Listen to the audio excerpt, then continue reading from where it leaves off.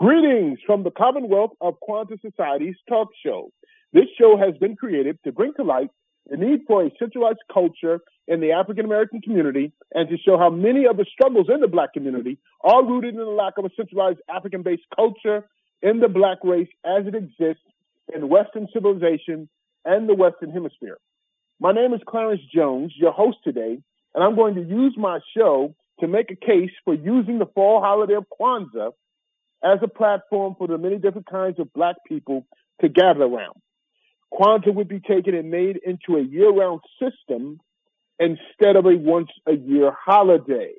And of course, a fair question, as usual, why have I chosen Kwanza? And before I get into the show, I want to let it be known, I thought this in 1995, that, wow, Kwanza could be, I was doing a lot of reading and a lot of Black history, a lot of world history. Then I started doing business books later, but really had a hankering for Black history books and history books in general. And so I realized in like 1995 that I think Kwanza could help Black people be more unified, which would allow them to be more proactive and efficient. Now, you talk about a football player who's trying to be Lawrence Taylor and trying to have an NFL career. But as an athlete, I always understood you have a playbook, you have a philosophy, you have to practice together, you have to execute together, you have to have camaraderie. As a matter of fact, I went to teams where that was the opposite, and we didn't fare too well. I remember I went to the Saints, and I had a high salary, but I was not that productive. And so there was a lot of dissent and hate, over me. The problem in New Orleans wasn't that I sucked. We sucked. We weren't a good team. And so that's what a team can do. If you have a strong team and a strong accountability tree, which the Saints did not, the New York Giants did, everyone's looking at themselves. Before they're looking around at somebody else, they're looking at themselves. And that was a problem in New Orleans, and it's why, we weren't productive at all. We had Willie Rope, a Hall of Famer. We had Joe Johnson, first-round draft pick defensive man. He was good. And, of course, we had Big Wayne Martin. And then we had Andy McCullum was very good. But we had a couple of good dudes, but by and large, we were subpar individual players. So, but you had most of the team looking at the right tackle, looking at me. That's a crappy team. That's a team that can't do anything because no one's looking at themselves. That's a weak accountability tree. A strong accountability tree is the New York Giants, where everyone had a sense that you better be doing your job. Don't worry about what the guy's doing in the locker next to you. What are you doing? We're watching you. You better be watching yourself. And even from Bill Parsons, the thing that was shocking about New York, as far as teamwork, everyone knew Bill Parcells was a genius, and he was a dominant coach. He was a great coach. He basically, the blueprint and the genesis of New England definitely came from Bill Parcells and the New York Giants. If there had never been a Bill Parcells, there absolutely would not be a New England Patriots with all those championships. They ran the same offense. They had the same defense. And most importantly, they had the same locker room. Locker room is how the players are interacting with each other. And in New York and New England, you had a sense that you better be doing your job. Don't worry about what other people are doing. You better be doing your job. And so I could hear that in the conversations and little conflicts that you heard coming out of the locker room that was reminiscent of being a New York Giant. And once I left New York, it wasn't really like that as much. And so that's what it is. So you need a game plan. And, I thought back then that Kwanza might be something that would be very helpful to the Black community. Interesting sidebar, for the last 5+ years, at least since I was in Virginia, so that's 2010, maybe even before that, I've been doing Kwanza every day with my son. And the Ngozi Soba are the 7 principles of Kwanza that tell you how to live and how to pursue life. The first one is Ujama, which is unity. The second one is Kujagagila, which is self-determination, thinking for yourself, speaking for yourself, loving yourself.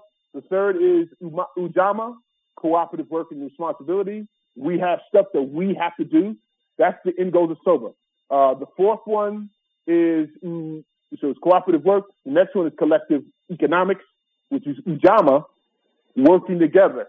$1, most ethnic groups take a dollar bill and it circulates within that ethnic group, Jews, Asians, Hispanics, probably, other ethnic groups.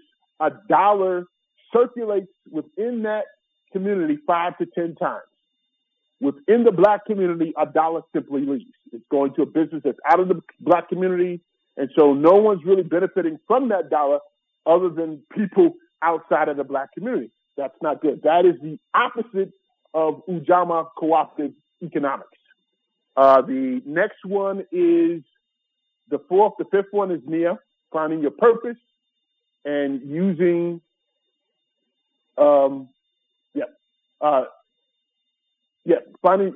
finding out what God put you on this earth for and figuring out how to use it to help your community and your country. Your country is part of your community as well. So, but, first things first, you got to take care of home before you can help other people. So that's Nia, your purpose. Saturday is Kumba, creativity. What can you do? What can you create that can bring honor to your race and to your people and to your community? And then, of course, the final one, the seventh, is Imani, which is faith. That's on Sunday. And so now, it's about being faithful, having faith in yourself and faith in your people that you can work things out and we can get ourselves back to where we need to be. So you have to have that faith, which is hard because so many of us are not unified, do not have a strong accountability tree, and are literally working against our own interests. So faith is very difficult it's not an easy thing. You have to work at it. First, you have to have faith in yourself and faith in the Creator. But when I text my son, what's today in Kwanzaa, he tells me the day every time. He knows it's such and such. If it's Monday, it's Umoja. If it's Wednesday, it's Ujama, cooperative work and responsibility. That's the makings of a culture. Think about 50 million people, 20 million people, 50 people on that same game plan saying, this is what you should be thinking about today. You should be thinking about getting better. You should be thinking about unity. What can we do? We worry about other people's help. What can we do? So the principles of Kwanzaa, the Ngozi Soba, are something that can be lived daily. And so the question is, why did I pick Kwanzaa? Kwanzaa is African, but not specific to a particular tribe of Africa. So it is inclusive to all African peoples. Kwanzaa is a first fruits harvest celebration that does not infringe upon religion, nationality, geography, and ethnicity. Another point there, when you look at the Nation of Islam and their commerce, their economics, they essentially embody all of the principles of Kwanzaa in the Nation of Islam. All the 7 principles. They literally seem like they work at it every day. Now, I'm not a Muslim. Don't want to be a Muslim. I don't even know if I'm Christian, but I definitely agree with a lot of the concepts and principles. And I'm actually a Wayne Dyer guy. So I like Wayne Dyer. I like Joseph Campbell. There are a lot of spiritual people out there that really can get you connected to creation. And I love that. But anyway, when we talk about the Ngozi Soba and the benefits of Kwanzaa, it's all in Nation of Islam. All these people live their lives. They have their own economics. We're going to talk about them in education, a lot of things we don't do that they do. And so Kwanzaa, not infringing upon religion and nationality, is a very important tool because we're not trying to tell Nation of Islam don't be Muslim, and we're not trying to be Muslim. So we can come together along cultural principles and historic, ancestral cultural principles.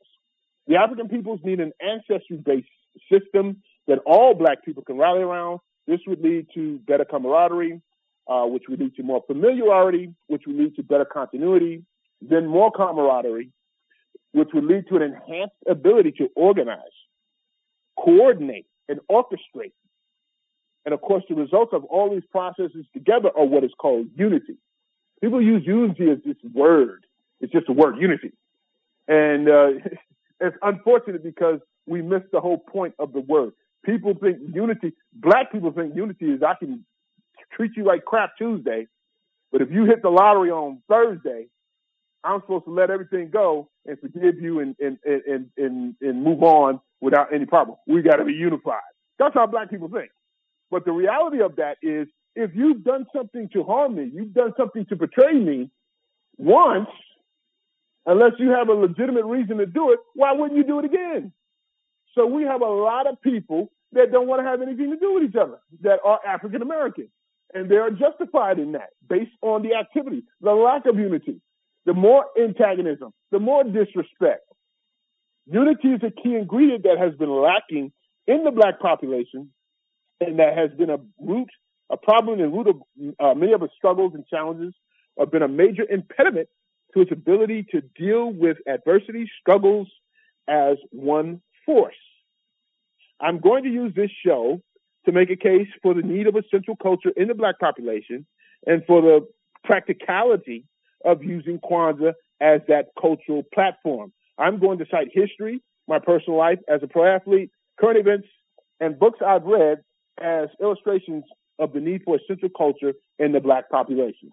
And so definitely enjoy going over that stuff and bringing in some new points to this. Before we get into what Kwanza is, there are some issues I want to talk about this week that are off the script and off my template.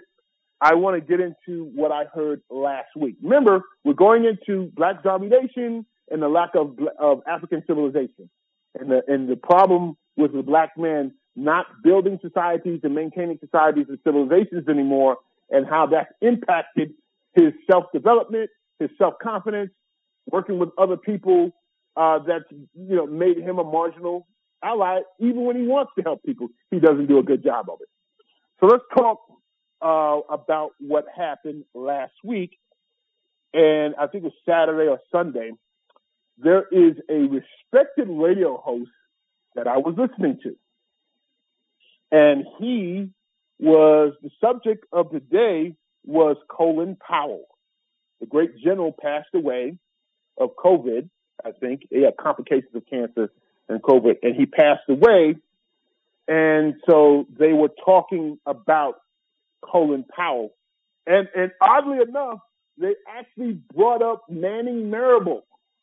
And he's someone whose book we've always referenced for the last couple of weeks, which was cool when I heard them do that. And so what they were talking about, the general, was, again, it was a radio host, my favorite radio host, and he had a high-end guest that was a professor or a PhD, someone to be respected. So he wasn't some Rudy-Poo person just running their mouth. And so now, when we talk about, and I always talk about Black domination, not understanding power and not putting stuff together, Manning Marable talks about it in his book, the disconnect from the different types of Black entities, the different parts of Black America have a disconnection. The educated against the uneducated, the unions against the rural Blacks, okay, the bourgeois Blacks against the other ones, against the working class Blacks. Dr. King's Southern Christian leadership and the Black Panther and the Black nationalist movement, that Black militant movement. He wasn't moving fast enough for them. And at the end of the day, Martin Luther King, Dr. King, was very unpopular with Black clergy. And so Manning Marable goes in depth talking about this in his book. And if we have enough time, we're going to go over the education problem as well. Not having a central culture and not being able to control your ecosystem, and you can't educate yourself. Okay. So we're back to Colin Powell, General Powell. He passed away. So the two intellectuals were talking about General Powell, and, basically he was a mass murderer, and he took part in the right-wing Bush administration and all of the stuff that they did as far as Iraq. He was the one that got us in to Iraq.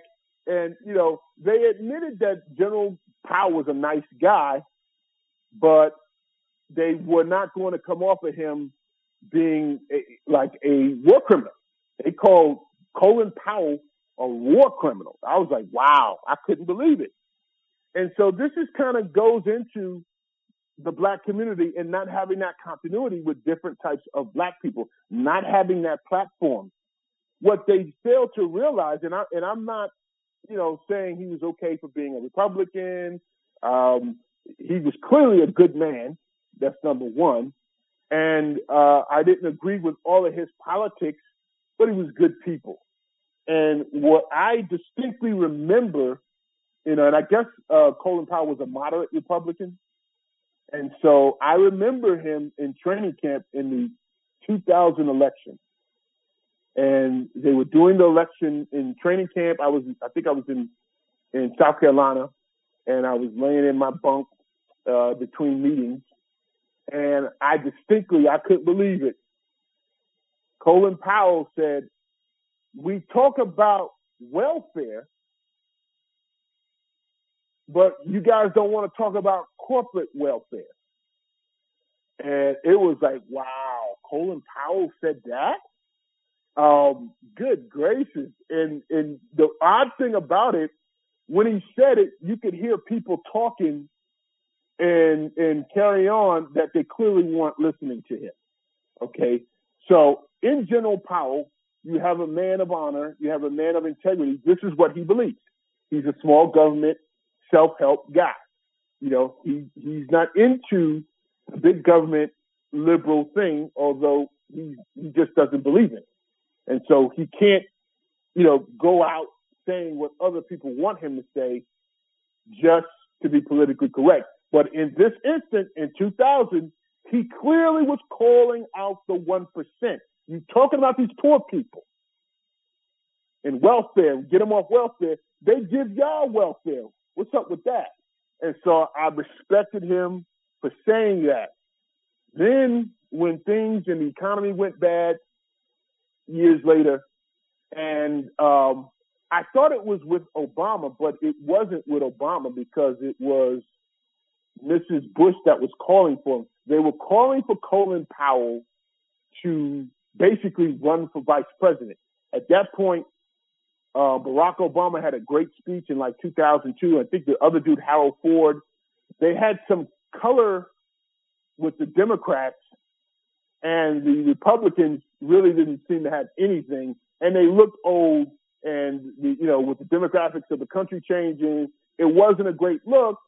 So what they, instead of changing their policies to say we're going to do this to help, more Latinos or African Americans, we're going to have some policies. We're not going to have big government, but we're going to have these policies that help you. Instead of doing that, they basically are trying to get Colin Powell to essentially be a token vice presidential candidate. Now, it was a great, if he was an egotistical man, to be the first black man to run for office as vice president of the United States, he was a general, he was a respected person. It was an amazing advancement. It was an amazing opportunity.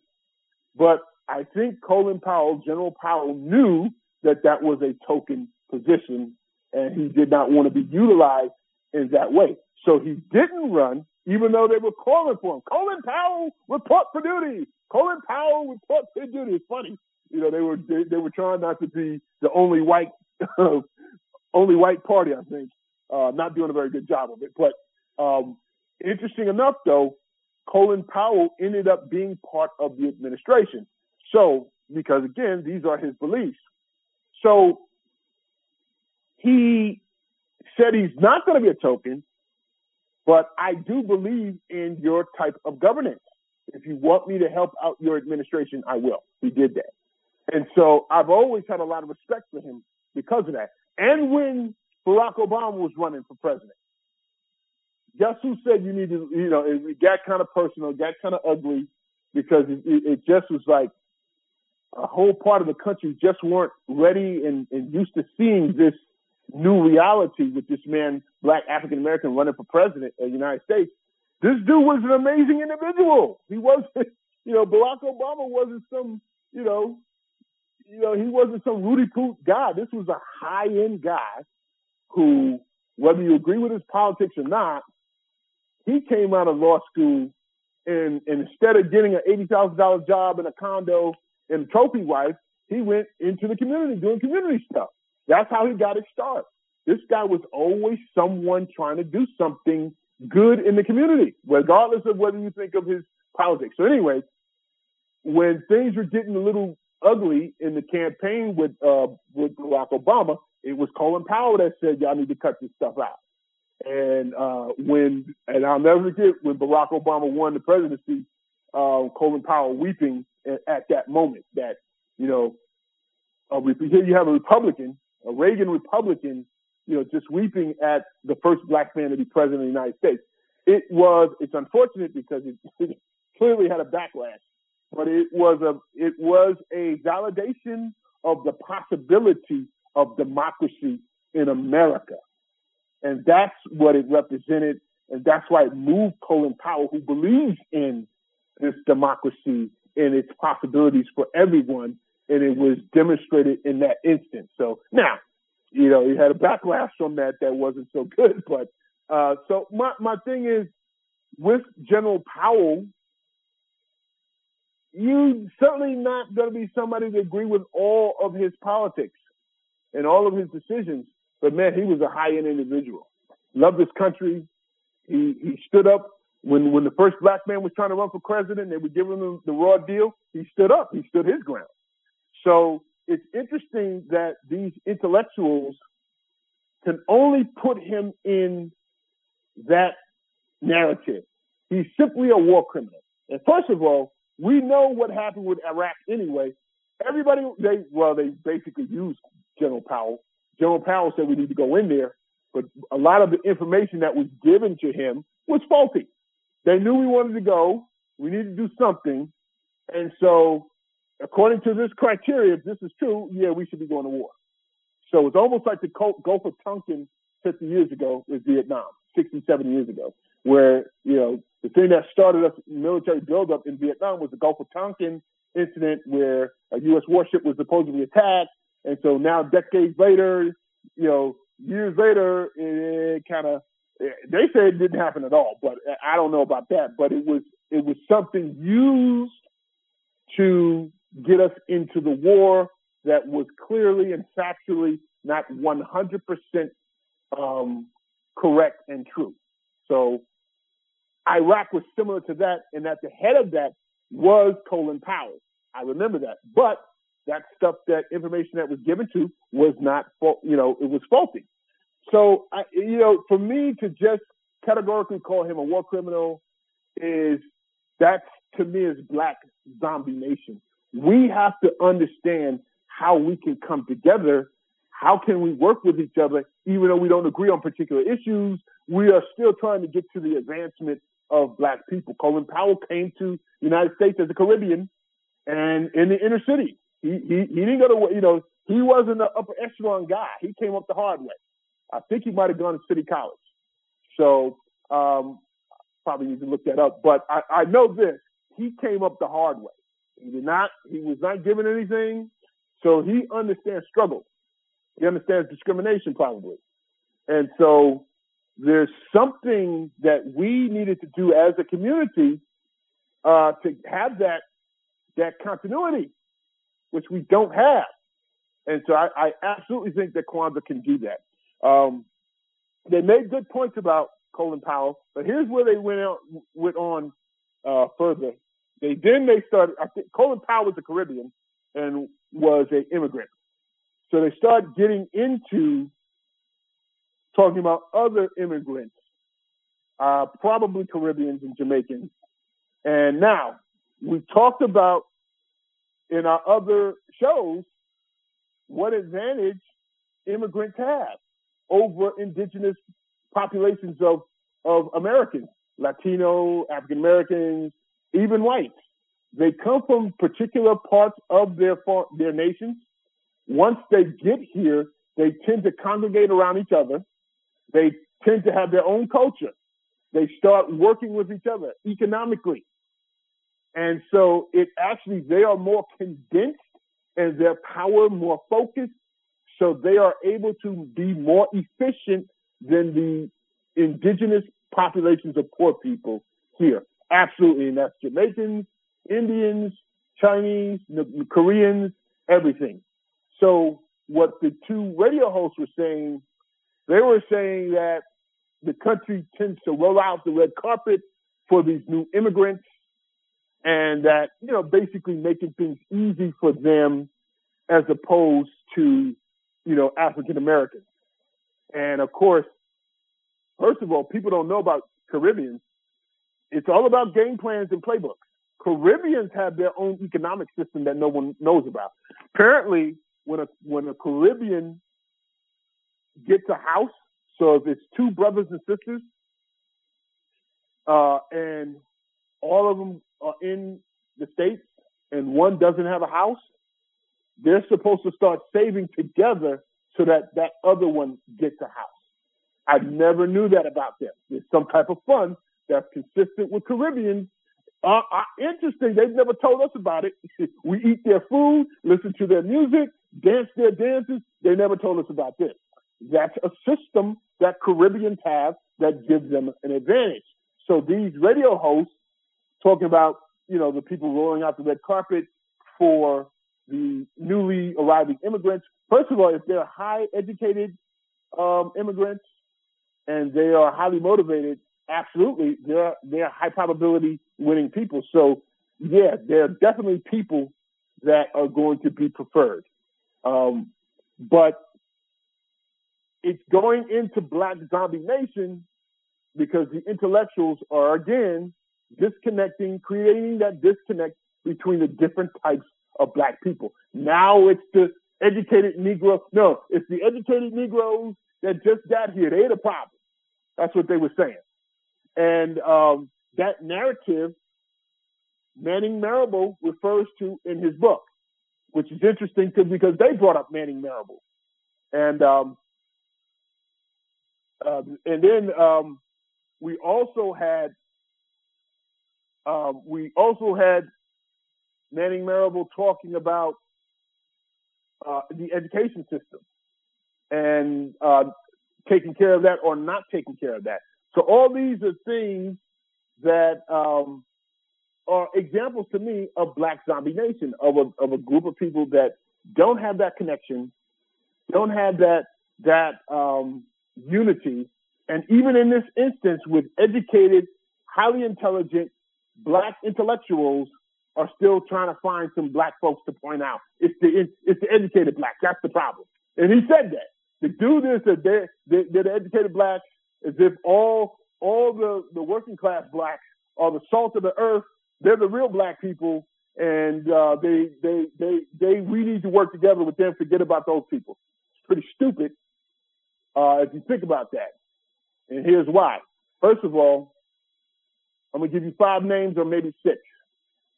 George Washington, again, to this guy's point, it's the educated Black people, the bourgeois Black people. We can just forget about them. They don't work with us anyway. George Washington, Gandhi, Martin Luther King Jr., Ho Chi Minh, Fidel Castro, Che Guevara. Who are all those people? They're all obviously different types of people, radically different. They have one thing in common. They're revolutionaries, all of them. All of those guys are revolutionaries. And I think all of them back to the point of Black Zombie Nation and Black people not understanding power, not understanding how to be unified. All those people were bourgeois people. All those people grew up wealthy for the most part. I think George Washington was a landowner, might have been a lawyer, then he went to law school. Gandhi, lawyer. Ho Chi Minh, trained in France somehow, went to school in France. Got to have money to do that. Fidel Castro, lawyer. Che Guevara, doctor. He's a physician. He had servants. He graduated and hit the countryside on his motorcycle looking at the poverty, and that's what radicalized him. Malcolm X, I didn't mention him before. His father was a Garveyite. He was a preacher. Preachers were the professional athletes of their time. They assassinated his father. Then he grew up poor, but he had a middle-class background as a child, period. So when the Black Zombie Nation looks to alienate or point out other blacks that they're the problem, yeah, but the bourgeois is usually where the leadership comes from. The educated blacks of any revolution usually comes, the leadership usually comes from them. So when you're talking about alienating them, they're not really down, they're not really one of us, you are, you are truly cutting off your face, cutting off your nose to spite your face. It's pretty stupid. And those guys were like that. Then we had Ricky Smiley moving away from that, but still into Black Zombie Nation. Ricky Smiley was on today or yesterday. He's a radio host out of Atlanta who's very funny, who I like. We're talking about black kids, how in the school systems, the black kids of black people are very disrespectful. And our traditional ways are where, whereas we had each one teach one, it takes a village, when in the 50s and 60s and 70s, when you got out of line, your neighbor might whoop your behind before you get home to your mama. In today's world, you better not touch people's kids.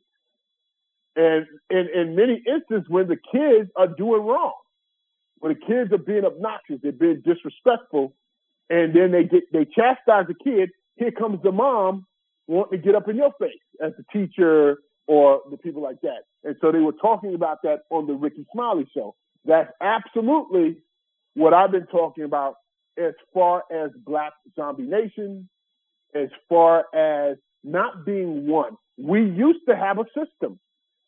We used to have a system that we, took care of our own. Now you can't talk to the kids. They said the principals are afraid of the politicians, the teachers are afraid of the principals, and the kids aren't afraid of anybody in the school system. So that's one of the problems that's going on. But that's not having a unified system on how to treat one another, how to work with one another. Culture is the thing that does that. And we have to get on that. I believe Kwanza can do that. And so now, what is culture? Since I've just gone on a rant about culture and importance of culture, Black Zombie Nation, and what have you, what is culture? Culture gives you a sense of dedicated,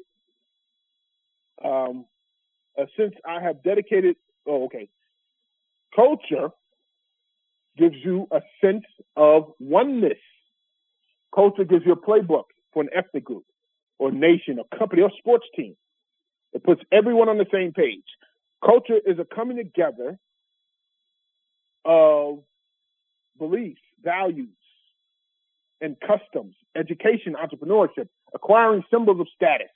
All this is partly done by your culture. Culture can put you on that road.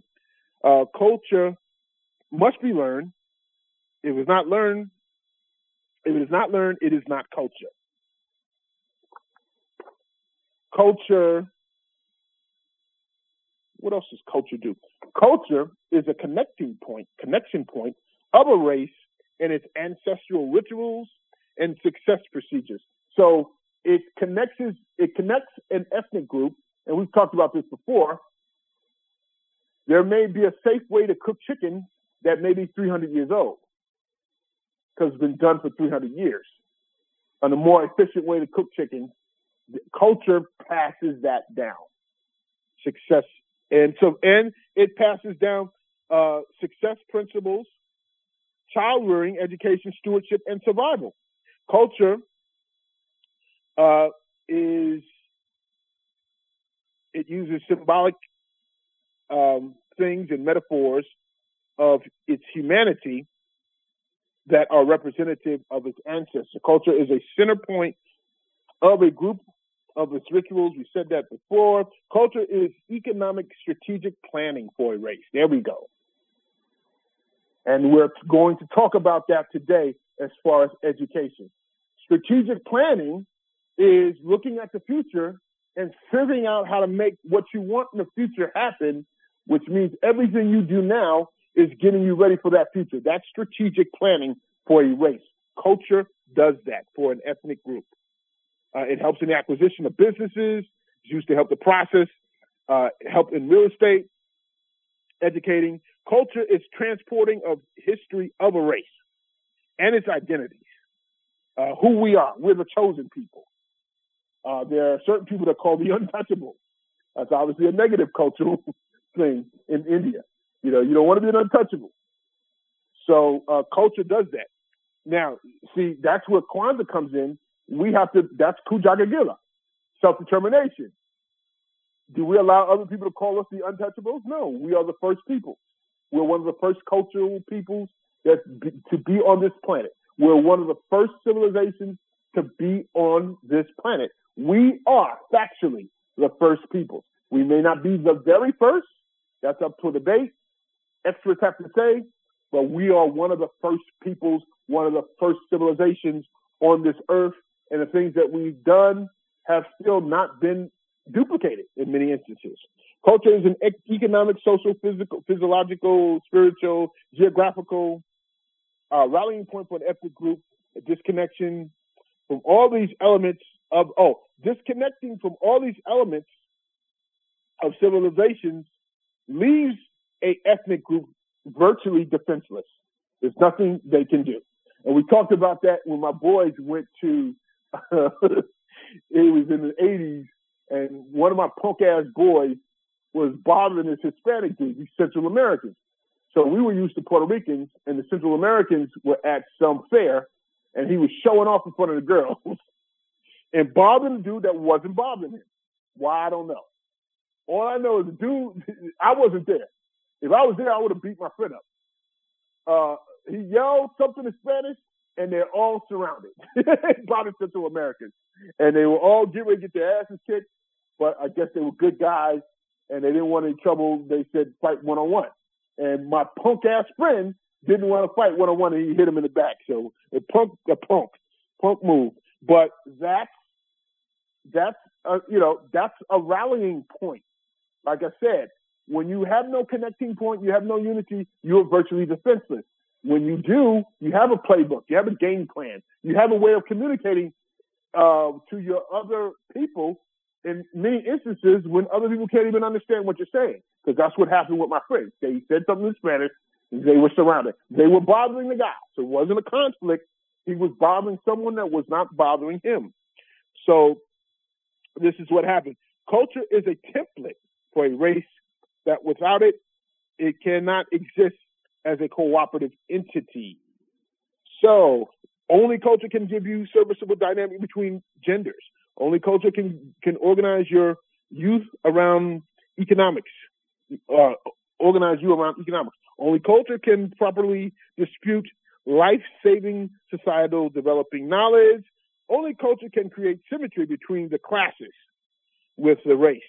Again, as we have on the video, on the radio last week, you got the black intellectuals calling out the well-to-do blacks. They're the problem, and forget them anyway. We don't need them. The real black people are the working class, salt-of-the-earth black people. Yeah, right. First of all, those people are very antagonistic. Poor black people, working class black people, they pick up early how you talk. Me being a Theo Huxtable type of dude, the working class, salt-of-the-earth black people pick that up early. Oh, you one of them bourgeois Negroes. You're not one of us. They'll say that in a second. And they're hostile, antagonistic of each other. So that's funny that you have the black, which has been a problem. The black intellectualizing over everything. You talking this way, our people are not acting like this in the streets. They're acting obnoxious, disrespectful, and antagonistic, and in certain instances, purposely antagonizing each other. If I'm ever able to do this, I'd like to get observers to observe black males and black people, really police, but they would be in plain clothes, and just observe how we are with each other. See, no one wants to be a punk, so everyone's very aggressive, like cut you off,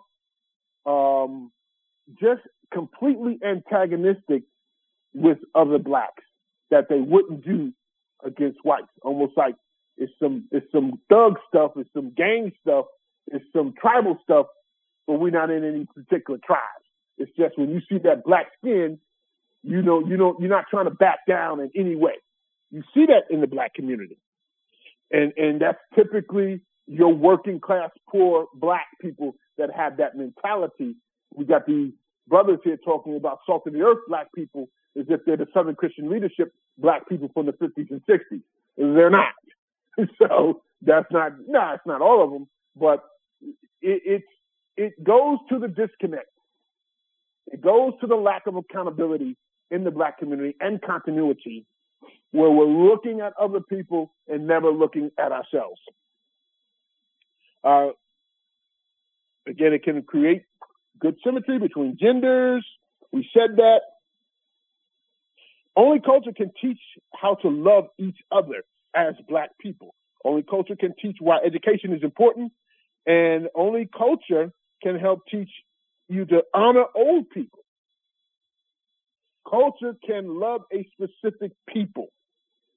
And so it's a very important thing when we talk about our culture. And so into black civilization. And where did this come from? The black author Chancellor Williams wrote in his book, The Destruction of Black Civilization, the West African population of blacks who occupied the area were in fact refugees of East Africa, where they built their own singular societies and civilizations with an unknown centralized language because of natural disaster and immigration from Arab populations from Asia Minor. They began migrating across the continent to the western portion of the continent. As this happened, they began splitting up and going into different parts of West Africa, forming their own tribes and their own tribal languages and cultures, with one African country having up to 100 tribes. Having no central state, European incursion was unchecked, and literally instead of unifying to deal with the common threat posed to the region, on the contrary, the slave trade caused fratricidal wars to ensue between tribal chiefs. The fragmentation in the black race has created a factual reality that the black man has not needed to build and maintain his own societies and civilizations for about 5,000 years. And this is a consequence of that. And so, and some of the consequences, he does not value knowledge. Since the black man is not getting himself ready to run a society and run a civilization, he does not value knowledge. He does not value information. He pursues mating rights instead of attempting to dominate the ecosystem in which he resides. It would give him all the mating, which would give him all the mating he wants if he dominated his ecosystem. He values physical prowess instead of societal dominance, properties, wealth, and wealth creation. He questions all black authority and is naturally subservient to regular authority. He does not question those things. The consequences of the black man not needing to build and maintain his own civilizations and societies has made him remedial in military science, which all military science is strategic planning. What are we going to do to protect ourselves? What are we going to do to educate ourselves in the future? And we got to start doing that now. We have to plan now and put together systems and projects now to get us down the road. That's strategic planning. That's military science. The black man since he hasn't had to run his own society, is remedial in this area. Power creation, acquisition, and not even understanding how they even work, making him a vulnerable to predatory ethnic groups, which is what do they call it? Wow, I forgot it. When they move the people out and make them gentrification, making them vulnerable to gentrification and a marginal ally at best. If you have black men that think Colin, you don't have, I'm not saying agree with Colin Powell, but you want to call him out, don't want to call other people out, want to disregard wealthy blacks or smart blacks, and want to think the real blacks are the working class blacks who are hostile and antagonistic of each other anyway. They don't want to have anything to do with you or me in many instances. One thing is for certain, they definitely know we're not like it. And they'll tell you, you're not one of us. You're not Negro enough. The so-called black community is quick to antagonize, alienate, and disrespect one another with an emphasis on not being disrespected. The ecosystem of hostile discontinuity manifests itself into what I call Black Zombie Nation. Black Zombie Nation is the black community's inability to cooperatively and collectively execute on its own behalf, to take power, to create power, to do all the things that would help it survive. That makes it Black Zombie Nation.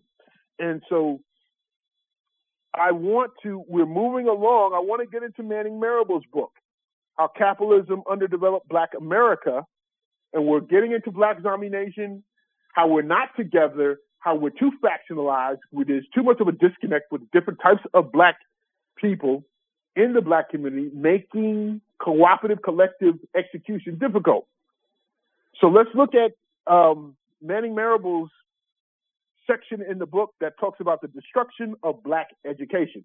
And remember, culture helps in educating. Culture teaches you to love yourself. It teaches you to love other people like you. It teaches you to work with others. It teaches you to get a great education because it's going to give you a high salary. Culture can be a major part of educating a people, children, young and old. So let's get into this on page 225. And Dr. Marable talks about this. And it's interesting. Someone gave me a book talking about what I'm going to read years ago, but I'm going to read it now. Dr. Manning was talking about black colleges in southern states. The dual system of segregated higher education would exist for over 60 years. Would history repeat itself? That's the question Manning Marable wanted to ask. It is from this perspective of history that the North Carolina agreement must be judged. He's talking about some agreement relative to education in the state. The state acquired the reputation as the most liberal throughout the South in its policies on black public education. So they are known as people that help black people go to college and get educated. The first black colleges in North Carolina, Barbara Scotia in Concord, Shaw University in St. Augustine in Raleigh, and Johnson C. Smith in Charlotte were started immediately after the Civil War. The number of schools expanded rapidly with the emergence of Jim Crow laws. Let's repeat. The numbers of schools expanded rapidly with the emergence of Jim Crow laws. So Jim Crow laws that were certainly not good for black people, caused the expansion of the numbers of schools, a rapid expansion of schools. Interesting. Guess they try to help us out. Today, there are more black colleges in North Carolina with a substantial state support than any other state. Nevertheless, Southern liberals always justify the necessity for a state-supported black higher education as a defense of white supremacy. In 1903, Gustavus R. Glenn, former Georgia public schools superintendent and administrator of the Peabody Fund, informed a joint session of the North Carolina legislature that the colored man will only be a danger. Now, this is a point where the war is over. You have this ex-slave population that you don't want to be a threat to you. What do? The colored man will only be a danger to us when we leave him to be educated by outside philanthropists. That's Northerners. and teaching them how to think. You need not be afraid of the Negro boy. It will take him 1,000 years to get where your boy is. Wow. So you have a man post-Civil War saying, we want to underdevelop these people. We don't want these people competing with us, which is similar to South Africa. We don't want to educate them. And actually, someone gave me a book, someone from my school, actually from the University of Maryland, D. Lyman, good guy, that talked about this 20 years ago, in 2000. And it was basically, they essentially they wanted to get control of educating the blacks before other people did, because they felt other people would create blacks that thought, and blacks that thought would create more Malcolm X's and Dr. King's. And so literally, that's why we have all these we have a lot of black colleges, HBCUs, in the South and particularly North Carolina. That was a game plan. Now, do I think we should shut down those black schools? No, I don't. But should we understand the importance of educating ourselves? The Nation of Islam educates itself. The Nation of Islam has its own schools. I don't know if it has its own college. Well, there's Medgar Evers College. I think there's Malcolm X College in Chicago. Medgar Evers College in Brooklyn, Malcolm X in Chicago. Bottom line is the Nation of Islam has its own school system.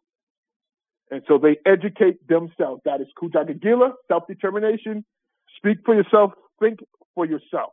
The racist tradition, finishing the paragraph, the racist tradition was preserved into the 1950s when the North Carolina State Senator Sam Irving drafted a Southern manifesto asserting the intention to use every legal tactic to halt public school desegregation. Caught in an assembly of hopeless dilemma, black educators opted for what could be termed the lesser of two evils. An acceleration of the desegregation process would, in their view, simply transform traditionally black colleges into minority white institutions. The North Carolina Agreement and others like it promised to halt the growing numbers of white facility administrators, and the students of black campuses were providing millions of dollars for sorely needed physical plant expansion and research. Like Booker T. Washington, these college administrators are politically accommodationists and insist that the national mood has become profoundly conservative on racial matters. See, all of this is, when we had our own schools, is actually not good. That was part of a racial tint. When we were desegregating, they were going to turn those black schools into white schools. So now you don't have an environment that tells blacks, getting back to my father went to Kentucky State. He went there in 1959 where he met my mother. When he came out of Kentucky State in 1963, when he went to New York, he immediately assumed a leadership position or leadership role amongst his peers because of the HBCU. He told me this. He did not know that he was not supposed to be a leader. He did not know that he was not supposed to be in, a big dog. He's an alpha male, great athlete, always the captain of the team, man's man type of guy. And so absolutely would expect him to do that. But he's saying it was the HBCU at Kentucky State that taught him that oneness, that home, that sense of home and love. You're important to us. Apparently Kentucky State conveyed that to him. And so when you talk about not controlling our resources and not having continuity, either we were having white people give us all kind of black institutions that didn't want to make Malcolm X, or desegregation. Now all those black institutions now become white institutions. And so now we have no sense of home. And so, but go look at the Nation of Islam. They educate themselves because they have collective wealth. They pool their money and they educate. Now, they don't have large numbers of colleges and schools, but they have they have elementary schools. So the blueprint of how we should be doing is right there in the Nation of Islam. So anyway, wanted to talk about that this week. I had a great time bringing up my issues. I hope I made my point this week. My goal was to make a case for the need of a central culture in the African American community, how many of the problems in the Black community are due to the lack of unity and continuity and factionalism, and that's been a consequence that's been going on for a long time. And I believe that Kwanza, utilized as a year-round system, could be a major platform to help that. So thank you for this week. Thank you for listening to the show this week. I bid you farewell. I hope you have a great week. Thanks again.